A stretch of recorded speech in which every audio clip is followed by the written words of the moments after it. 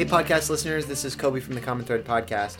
A couple of weeks ago I went to the startup fair at the Build Lab and I met Dr. Marian McNabb, who runs the Cannabis Community Care and Research Network, along with her partner in crime, Randy McCaffrey. And as the three of us were talking, we talked about a lot of issues in the ongoing regulation process as the state gets ready to roll out the legal cannabis, which was voted for in a referendum in late 2016. And they're in the process of advocating on that law. And so we talked a lot about the social disparities and who could enter the market. We talked about research licenses and the potential to treat opioid addiction with marijuana. So this conversation is really an extension of that spontaneous conversation we were having a couple of weeks ago. And I really enjoyed the opportunity to talk to Dr. McNabb. And so on this episode, Evan and I go and parse through some of these issues. The one thing I wanted to note is that they're holding an event on Monday at Roxbury Community College, February 26th. There are scholarships to go to avoid the costs, and you can get some information on that at the end of this episode from Dr. McNabb. And it's being run with the Students for Sensible Drug Policy. And so the leader of that organization, Joe Gilmore, is going to be on our podcast sometime in the coming month. So before you can listen to this podcast and you can get a groundwork for what exactly that event is going to be like on Monday. And if you so choose, you can go to that event on Monday. And following that, you will hear an interview from Mr. Gilmore. So thanks so much for listening to this episode. We hope you really enjoy the conversation, and we hope to see you on Monday at their event at Roxbury Community College.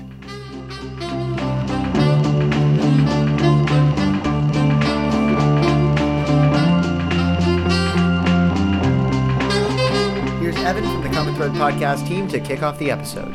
So can you tell us a little bit more about the Cannabis Community Care and Research Network? Yes. So thank you for having me here today. Yeah. So Cannabis Community Care and Research Network, or we call it C3RN, is a startup company. We started about a year ago.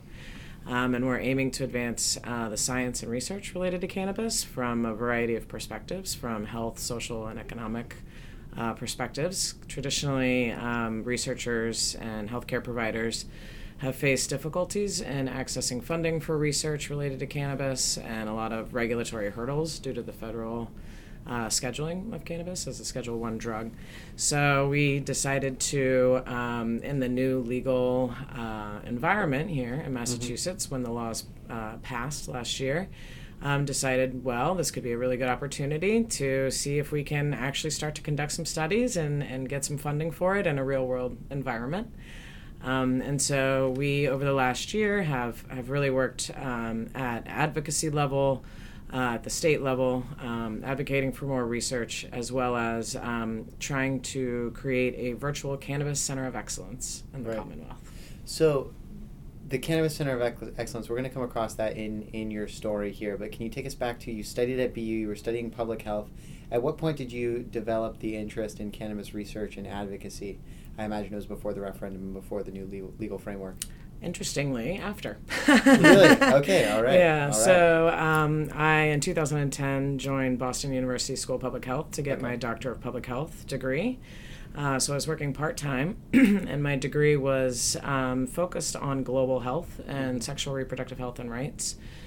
So I worked in many countries in Africa and Asia and Haiti to expand training for healthcare providers, work on using digital technologies for health, that really focused on HIV/AIDS, family planning, maternal child health at the community health worker and at the sort of state level and national level healthcare system. And so I had a pretty successful global health career, graduated from BU last year. I was a part-time student and also full-time worker at an organization called Pathfinder International. And we, advance sexual reproductive health and rights around the world. And with the new administration, was not as friendly towards my previous line of work. So decided that, I was going to try and find a new career. And in January of last year, after, the voters passed cannabis, recreational adult use cannabis, decided that I would try and just take a leap and see how I could translate some of my skills and the training I had at BUSPH towards the cannabis industry. Right. So this was January 2017 when you made that jump. At what point, I know you were part of a competition that launched the, I'm going to get the name wrong, but is it Cannabis Center for Excellence or Research Center for Excellence? Yep. At what point did this competition happen? Can you tell us about that event and what came of it? Sure. So Boston University Questrom School of Business took the leadership in being, I think, probably the first university of this size to actually host an ancillary cannabis business startup competition. So they put a call out for applications in the summer of last year, and you had to be a BU student, faculty member, or alumni to apply. And so we decided to pitch our company and the Virtual Cannabis Center of Excellence. So we went through several rounds of interviews and were shortlisted. I think there were 17 different groups that applied, and 5 were shortlisted as finalists. And so we presented our project, our very short 6-minute pitch, in November of last year. Okay. And then since won the competition. Fantastic. Yeah. Cool. And so how exactly does that project relate to C3RN? Is it a component of it?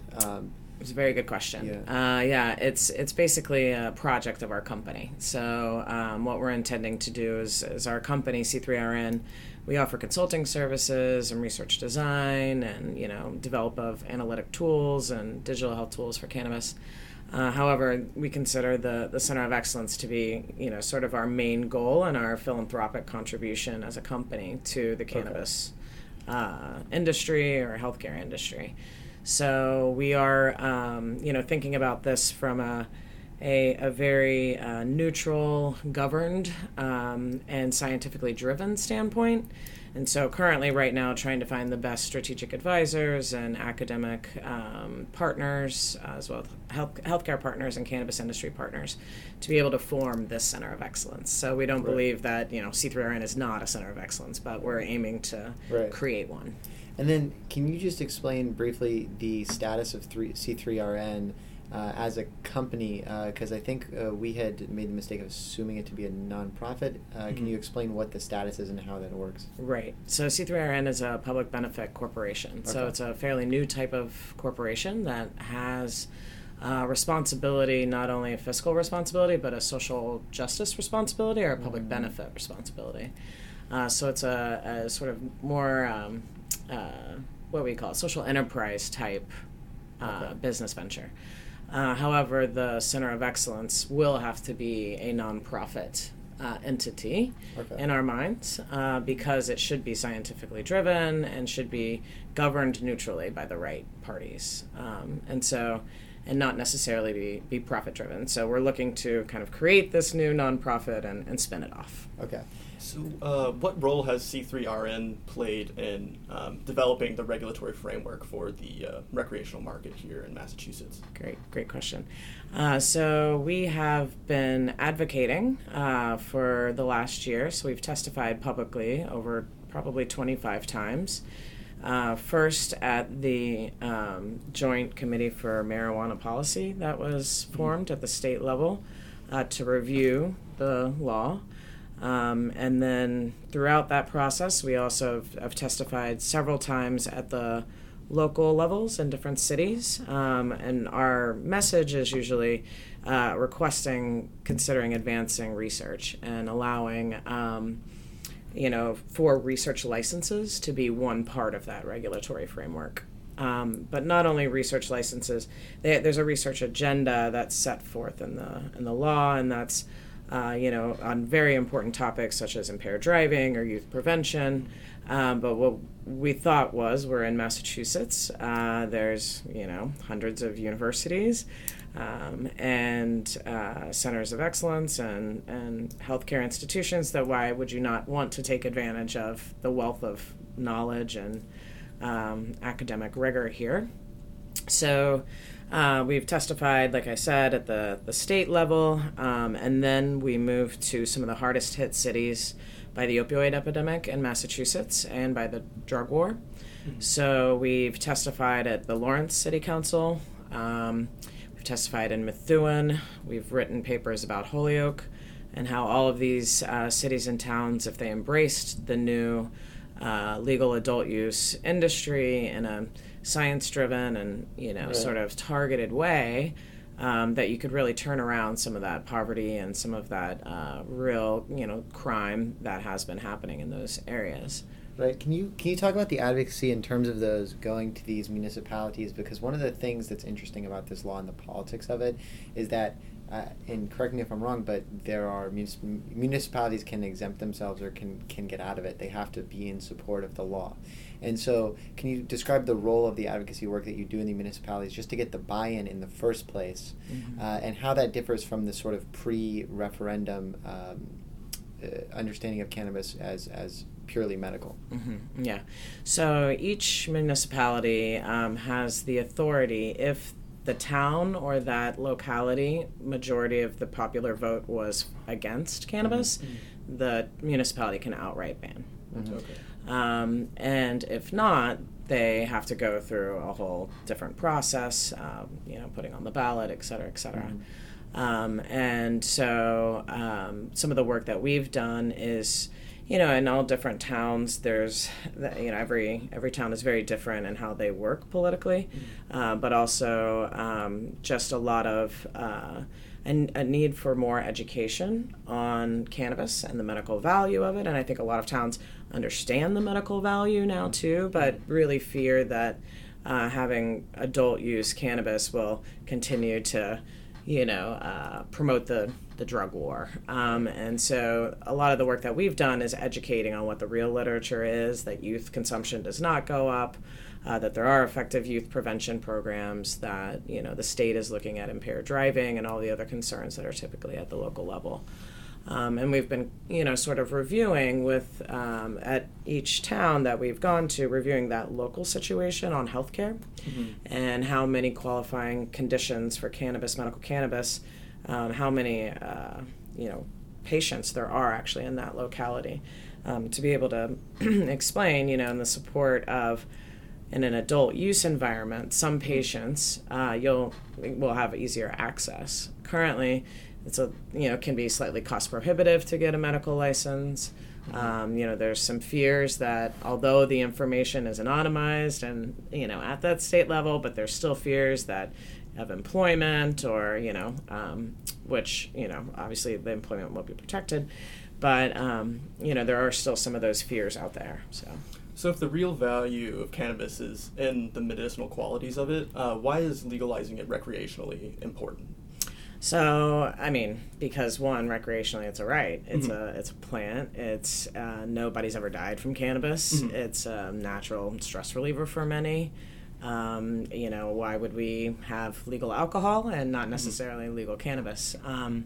Cannabis is much safer than alcohol is.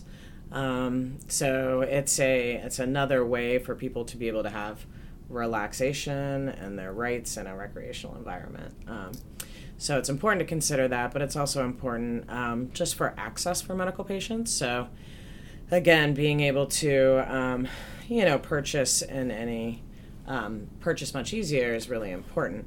However, the medical side of it and the medical cannabis side of it, I think there's a lot more improved counseling we could do with patients on which strains are right for which disease conditions. And so it's still very important to preserve the medical program, and then build in more rigorous research designs or more data collection so that we can continue to drive the field forward. Right.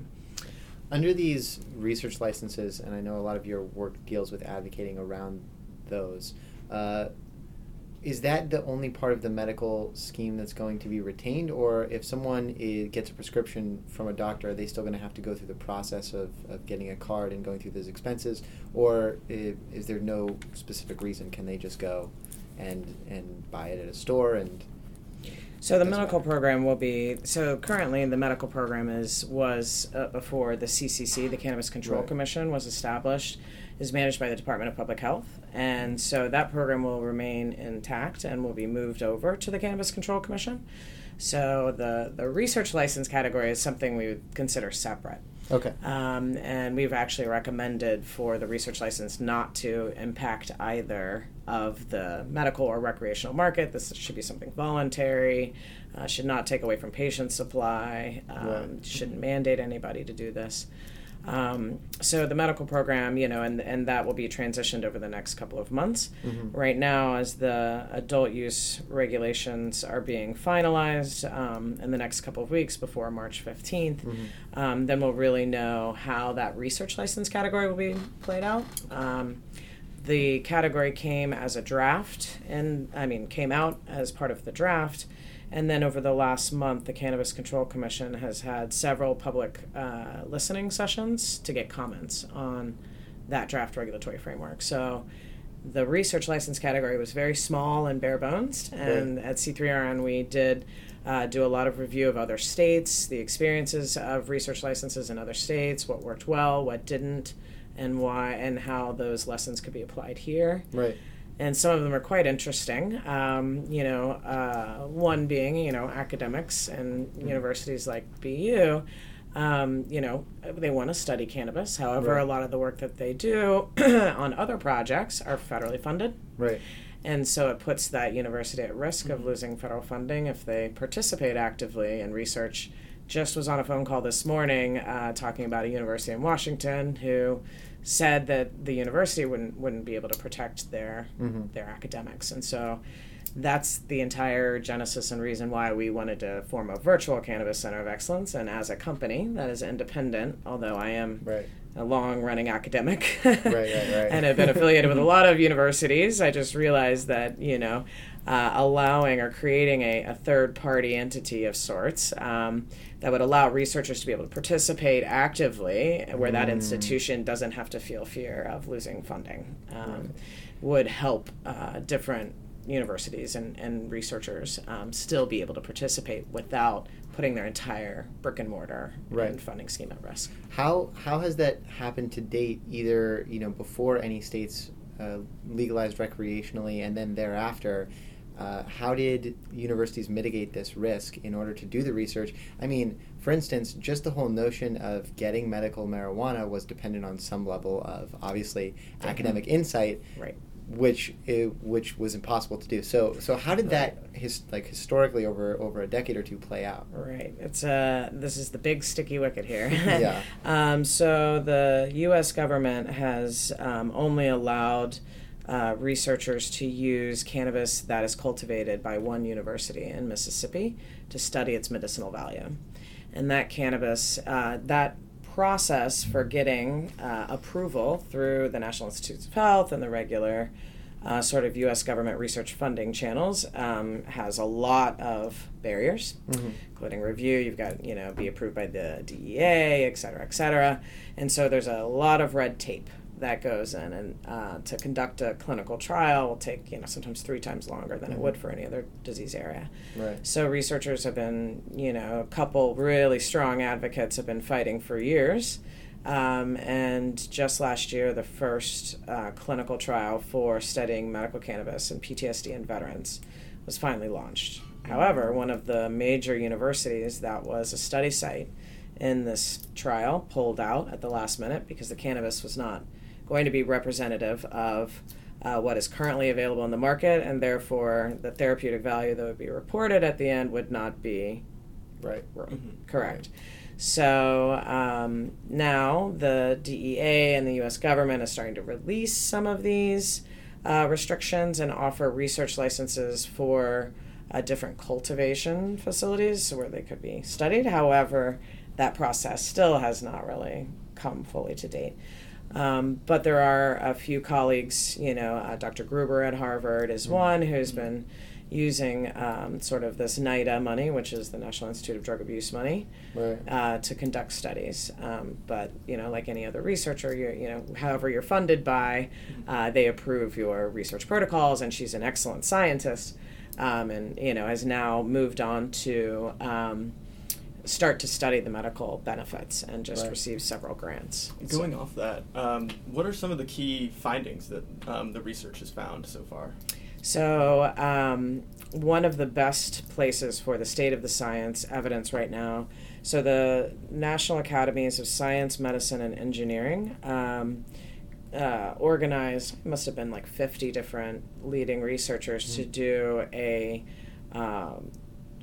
literature review, a comprehensive systematic literature review to see what the medical benefits and health risks are for cannabis.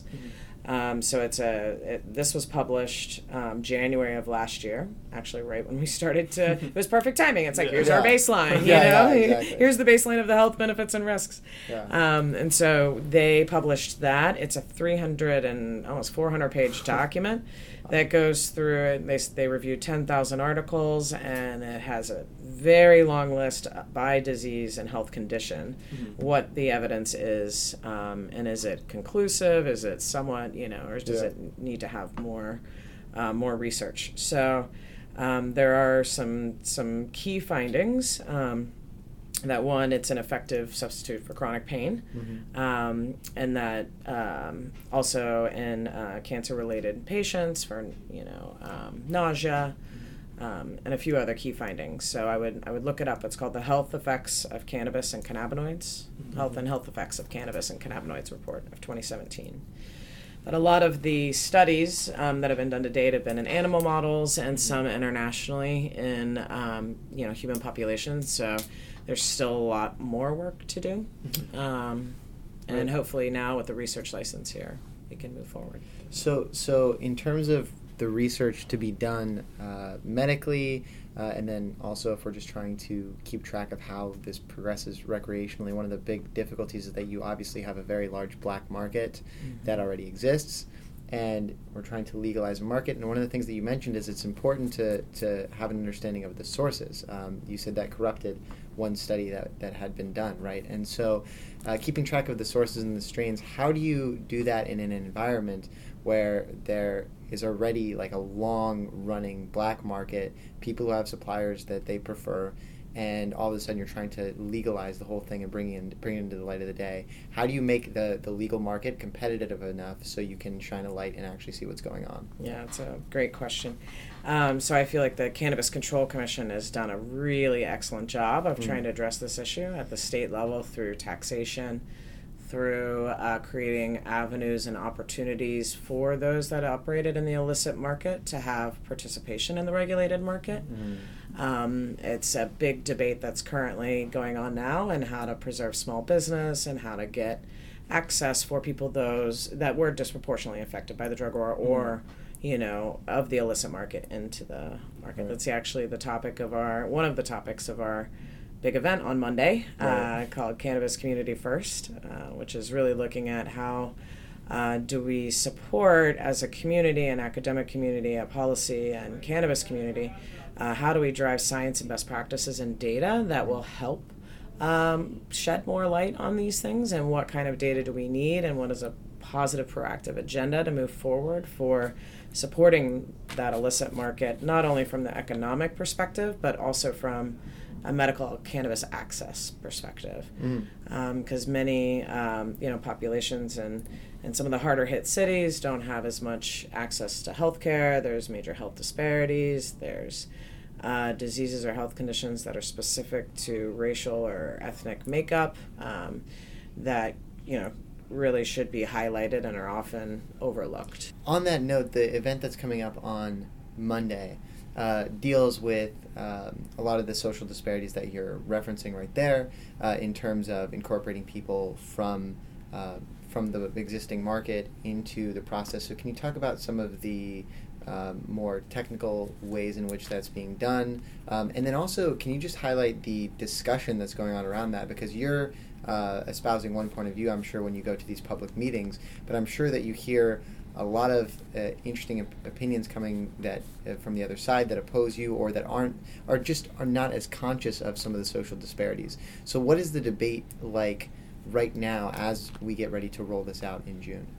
So the debate is pretty heated. Right, I would imagine, yeah. And we as C3RN come from more of the science side and sort of the best practices side. I think what so the discussion right now is small business and how can small business enter into the market in this regulatory structure, and how are some of the ways that, and it's not only those that have been in the illicit market, but those that have just been disproportionately affected by the drug war. So how do we engage people of color? How do we engage women, veterans, disabled, LGBTQ? And have meaningful and productive engagement in the industry. So the Cannabis Control Commission is, and several advocates have been fighting in a number of ways and advocating in a number of ways, such as social consumption licenses or on-site bring your own cannabis licenses that would allow small cultivators to at least sell. Co-ops are a big one in supporting small businesses to form cooperatives and being able to engage in the market.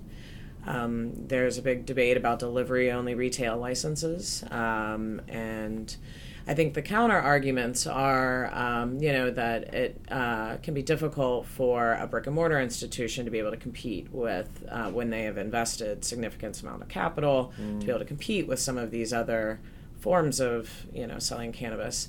And so that's what I've seen as the sort of big debates. On our end, as C3RN's stance, it's I think both of these, everybody will have to be able to operate in the system, and I think the CCC is being very thoughtful about how to make sure that when adult use sales flip over, that there's still cannabis on the market, that there is still a patient supply, and that small businesses would be able to have access.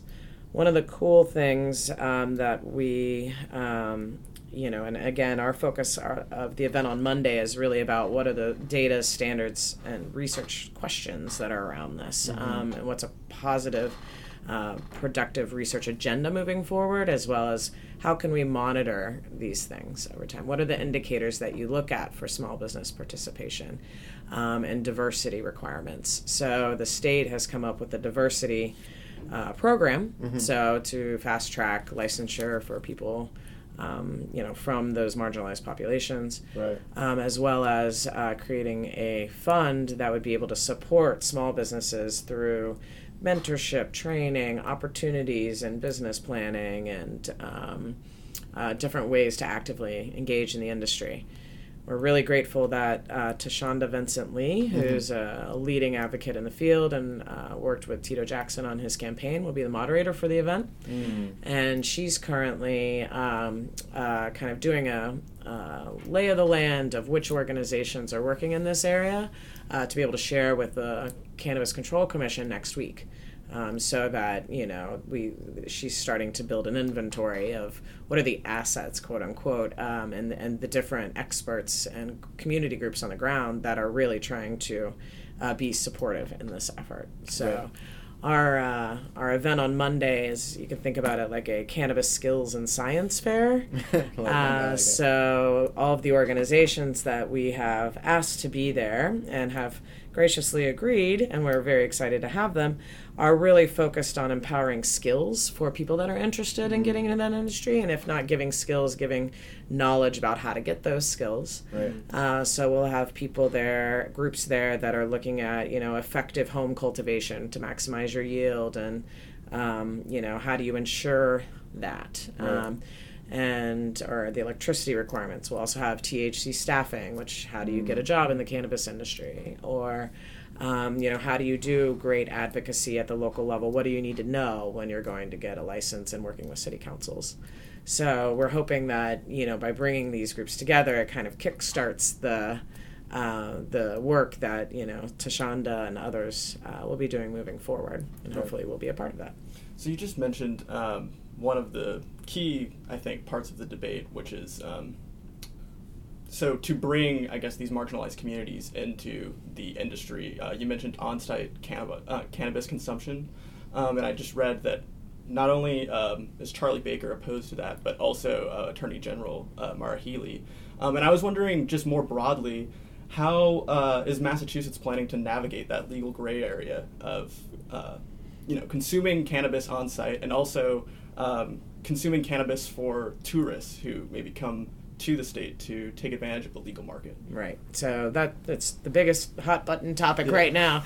I can't say how Massachusetts and the Cannabis Control Commission will react. All I can say is that starting on Monday, Tuesday, and Wednesday next week, all day, they have open public debates among themselves about the comments and about these issues. Mm-hmm. So it'll be very interesting to watch Monday and Tuesday, Wednesday next week. It's publicly live streamed. All of the videos are available afterwards. It's a completely transparent process, which I appreciate greatly. Just so happens that our event that will probably bring up some of these topics is on the first day. Right. But again, we're only talking about science and data, not taking a stance one way or the other, and trying to be, just really drive that. But it will be quite interesting because I think social consumption, one, there's recreational benefits to that. There's cannabis cafes all over the world. In Amsterdam, there's a recreational benefit to that. But some of the arguments that I've heard and I think are somewhat valid are patients, older patients, for example, right now they live in, or people that live in Section 8 housing. You cannot consume cannabis. You can't, grow cannabis. So if you have a medical card and you're a medical patient and you can't consume in your own house, where can you consume? And if it's illegal to do it on the street, therefore, what are you going to do? And so that's a really important aspect to consider. Maybe there could be medical clubs. I don't know. I mean, the CCC could, it'll be interesting to see what they do, if they delay, if they keep it. Just to follow up, do you know what their reasoning is specifically as opposed to these cannabis cafes? You mean Governor Baker? Yeah.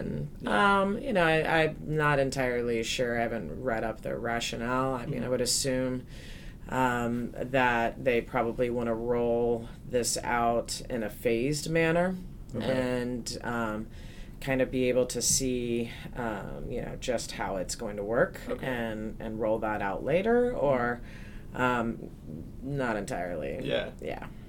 Right. Just commentary from the point of view, not even of access or justice or anything like this, but just the whole notion of limiting it to your home is almost kind of ruining some of the major social effects that it could have. It almost kind of feels like reefer madness type paranoia, Yeah, a bit. And I think there is, once you start it becomes a normal part of society, that's when you remove stigma and that you realize that it's actually safer than alcohol. Right. So I think there's a real need for, behavior change, and behavior change theory takes a long time, right? To change somebody's idea or stigmas around something. There's a variety of interventions that are necessary, right? And public behavior change campaigns and awareness campaigns, I know, is something that is going to be, happening with the CCC, and I've heard several advocates call for, a really good behavior change to counter this, program to counter the stigma, rather than continuing to perpetuate youth prevention only, young people, and all of that's important because the data does show, that it has, some effects if you're a consumer below the age of 25 for a consistent period of time. But I think I'm very much impressed with the CCC and their understanding that, they, in trying to be very rational about timing what's realistic and about trying to move past that reefer madness stigma. Right. Yeah, no, totally. I mean, I think that the whole public stigma in whatever you're trying to do, whether it's research or whether it's trying to substitute for other drug addictions, anything like that is built upon how the public conceives of it in the social sense. And I want to get back to that, but really quick, you were talking about businesses and the encouragement of small businesses in this area, and that's part of what your event is about, is transferring those skills. But I know just in a more general sense, when we're talking about how the legalization process is going nationally and states do it one at a time, one of the problems and ideas that's been raised is that, all right, when you get two states, or particularly two contiguous states that legalize, then they're going to be in a competition with each other to deregulate such that they can attract more business, and that's going to create a big opening for big business, there was a big fear, for a while at least, of big marijuana in the same way that there was big tobacco. And so in what way is that either happening or not happening here, and how do we prevent that? Yeah, it is happening, and it's part of this whole big debate of small business and big business. Right. A lot of in the medical cannabis program, there are some pretty steep requirements for fiscal pockets to be able to apply, set up brick and mortar, and so that required a lot of capital, and a lot of companies came in many years ago that may not have been Massachusetts based. And so now, there's a lot of companies that have invested a lot of money and, are sort of already there. And the small business and the small farmer and the small co-op now, in the new adult use framework, the fees are less. The barrier to entry financially is still pretty high, but it's lower than it was before. Right. And so some of the big debates are, what does that licensure fee look like? And if you're having tiered levels of cultivation and, so you can allow for small business to be a cultivator license as well and not pay those taxes. But yes, the fear of big business, not only moving into Massachusetts, but into cannabis is not unfounded. Right. I think there's tobaccos investing, pharmaceutical companies are investing in research, at least, and whether or not that's fully public or not, exactly. to be debated. But I did hear recently at one of the events at MIT about that big business and how in Canada a lot of money is changing hands and companies are being acquired, and so that wave is already happening. In Massachusetts, though, there's been a lot of advocacy and thought put into how to keep business local, and so some of the draft regulations require a certain number of years of residence, a certain number of percentage of your residents being from localities, specifically, and really trying to think more about how do we engage in the farming community. Right. When you say those frameworks, do you mean that varies on a municipal basis, or is that a statewide? That would be the state's regulation. Okay. Yeah. So because each municipality will then follow what the state has. So, but I think the small farmer it's cities that are low income, disproportionately affected by the drug war. That's very, very important too in terms of access, as part of this event too. But it's also access for those small farmers that are in Western Massachusetts that want to get into this industry and really, can use existing cooperative mechanisms and shares and farm shares to actually have a lively role in it. And one of the exciting groups that we have coming on Monday is Farm Bug Co-op.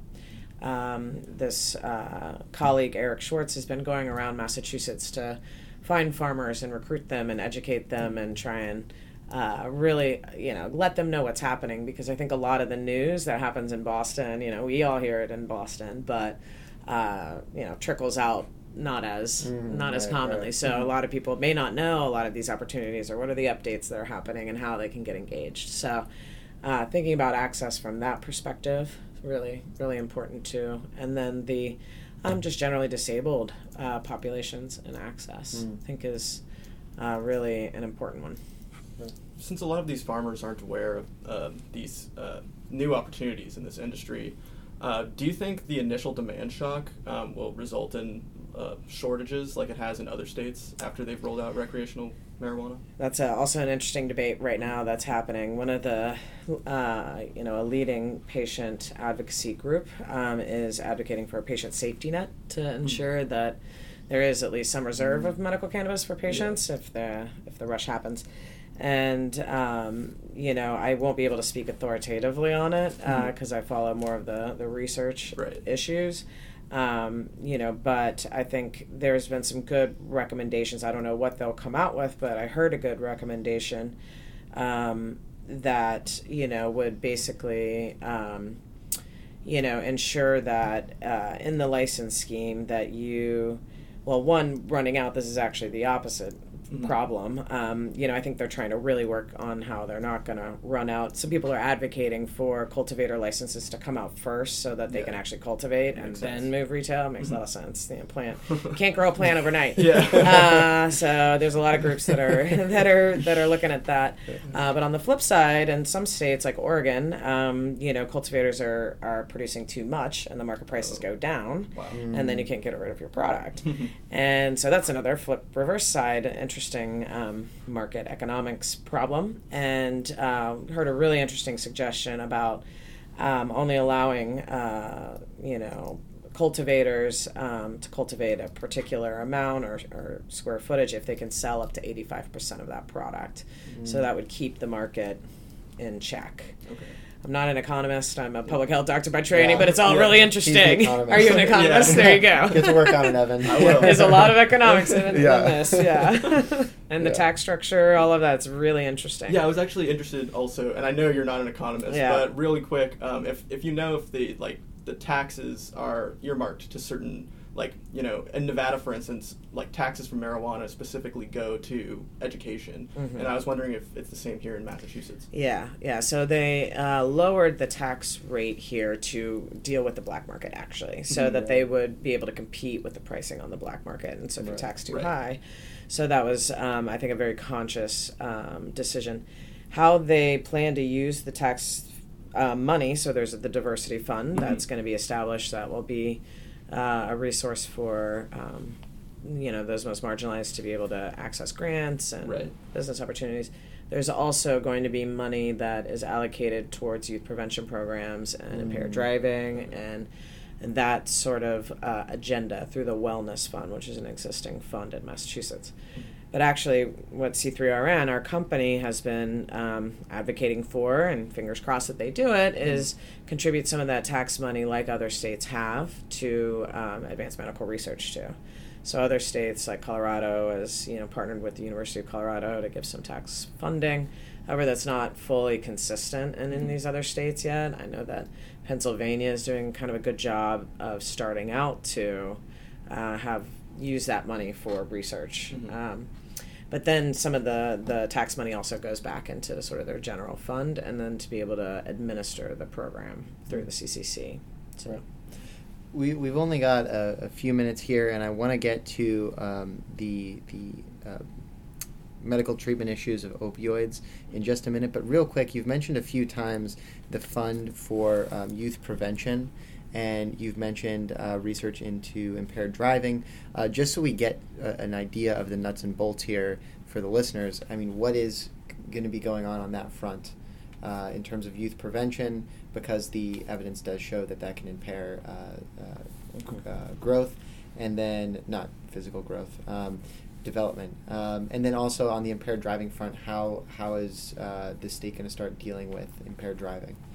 So both of those are really, again, important topics, and so I'm not entirely sure how they're going to distribute the money. I think they definitely are going to have a behavior change program for public awareness campaigns and different marketing for youth prevention, and also probably funding for cities and towns for schools.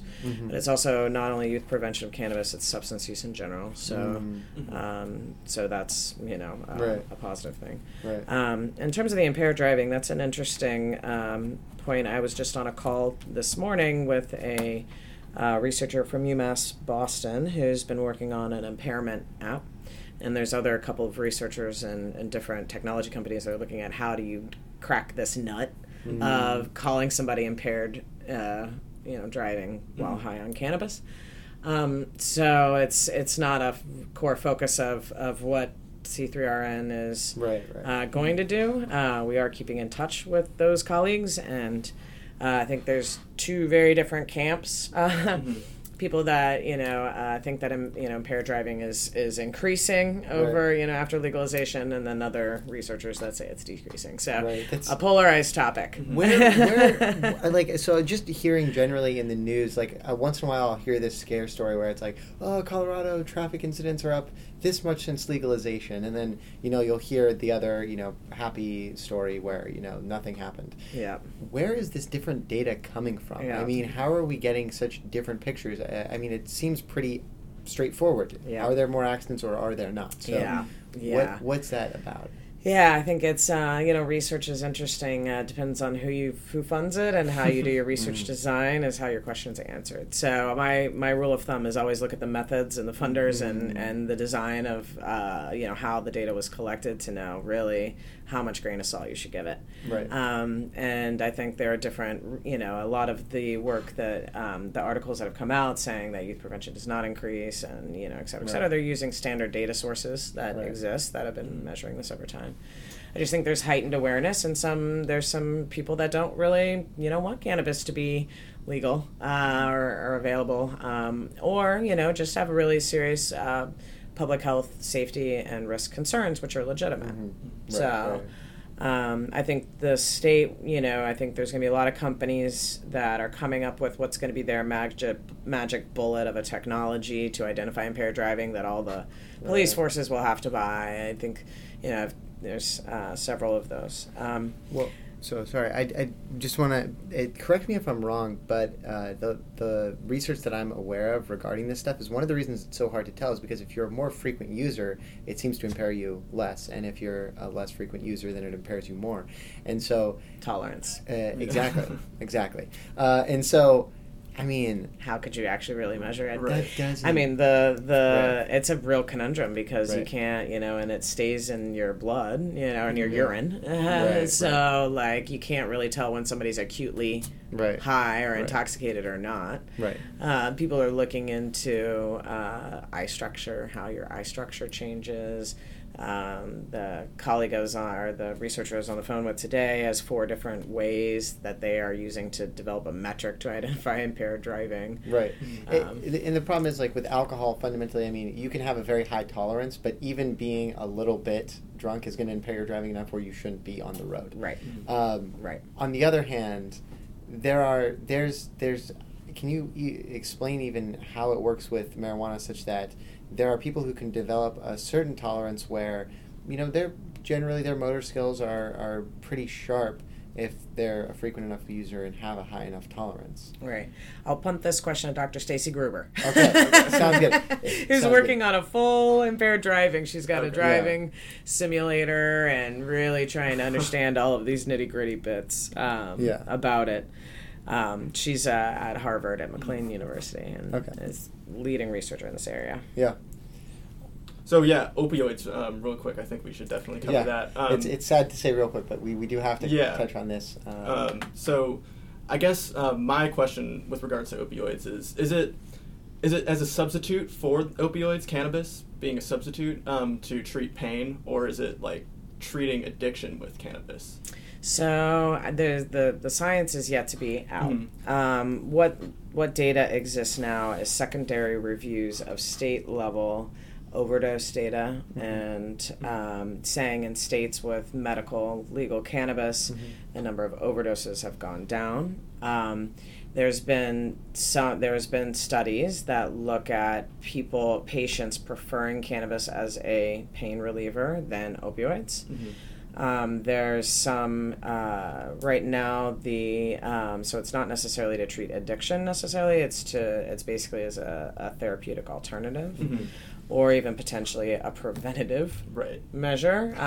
In the sense that if you offered somebody CBD, the non-psychoactive, when they got their tooth pulled, versus 20 Oxycontin. So in my view, it could be a preventative as well as a effectively, if it's designed effectively under clinical supervision, you could really try and work as a therapeutic alternative. Senator Elizabeth Warren has actually been quite active in this area over the last couple of years, calling for the U.S. government and the U.S. Centers for Disease Control to do more research in this area. And as a result of her and others' advocacy, the CDC has changed their prescription guidelines, or their substance use disorder guidelines, to encourage clinicians not to test for cannabis and to not rule patients that are undergoing recovery services out if they do test for cannabis. So it's a big, important step, right? And now, then from there, you have to take that into training clinicians about how to integrate this. A lot of the clinical community, because there's a dearth of human studies, clinical trials, real definitive evidence around these things, clinicians are hesitant to, there's just need for a lot of education and, working hand in hand with clinical providers. So this is one of the key core parts of what we want to do as C3RN, primarily with our background in clinical integration of medicine and algorithms, and the fact that Massachusetts is one of the top 5 leading states of the opioid epidemic. And it's a really serious issue here. Everybody that you talk to knows somebody that's been touched by the epidemic. That's one of the things that I think we've definitely covered on the podcast before. We've done episodes on opioids, and it is that sort of connection. Everyone knows someone, and so how does that knowledge, just sort of social knowledge, play into the way you do your advocacy? When you said earlier, you're going to these small towns that might have had the vote against the referendum, and you need to try to convince them not to be one of those cities that bans it. How does that play into the way you connect with the people there? Yeah, it's really I think it's going to be a continued advocacy effort. Right. I think a lot of people see, cannabis is just another drug. What do you think one drug could fit another drug? Right. And that's a lack of education on the fact that, all the CDC guidelines I just told you and the research that's out there. Right. It's mainly a prohibitionist sort of mindset.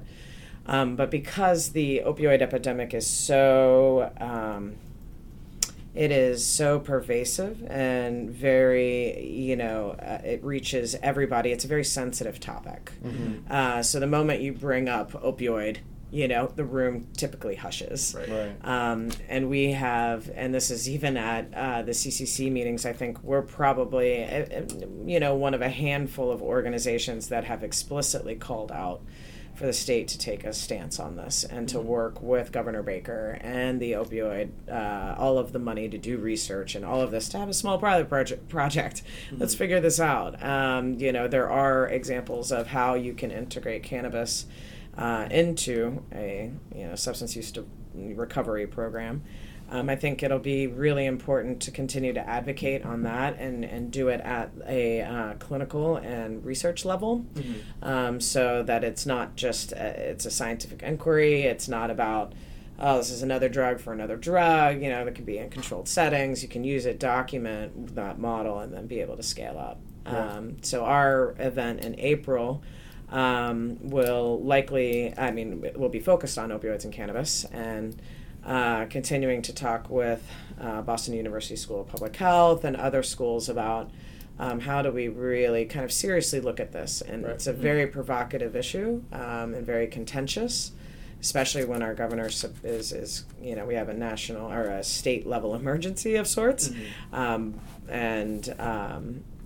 Just the current debate about adult use cannabis with our leadership now. So, but we'll keep the fight. Right. Well, thank you so much for joining us and spending your time and sharing your knowledge. Real quick, I'll toss it back to you to update the listeners again about the event on Monday. And then also the event. So the event on Monday is focused on the social disparities, correct? And then the event you said in April is going to be focused on opioid treatment. Correct. And so I'll toss it to you to give the details of that information, then also maybe just mention your collaboration with the Student Alliance for Secular Drug Policy. Great. Yeah.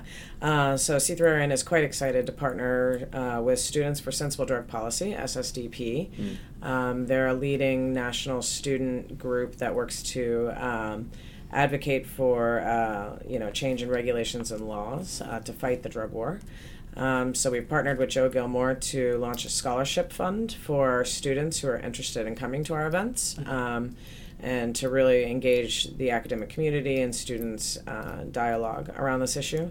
So we've offered, and BU students, you're welcome. Mm-hmm. Go on Monday. Contact Joe at massrecouncil.com to get your free ticket.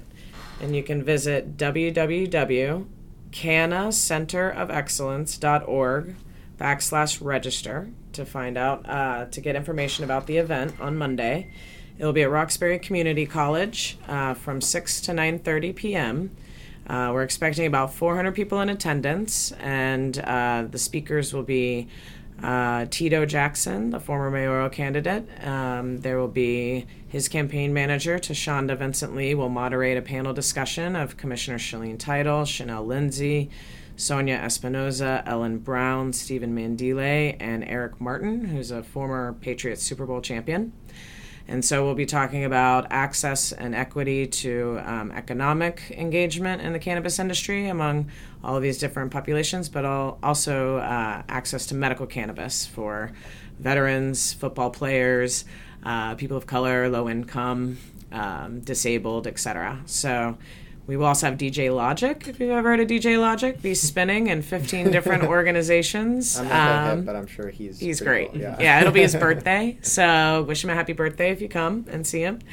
And we'll have 15 different community groups, activists, and companies there to network and get information from. Fantastic. Well, among the 400 in attendance will be Evan and I, so that's another reason to go. And also, we will have Joe Gilmore on the program after this event sometime in mid-March. We're going to talk to him about some of the stuff that we learned there. So we encourage you all to go. Check it out. There are student scholarships. Yeah, and we'll hope we'll make 400. We've got 200 so far, so come. Exactly. All right. Well, thanks so much, audience, for listening, and we'll keep looking for the common thread.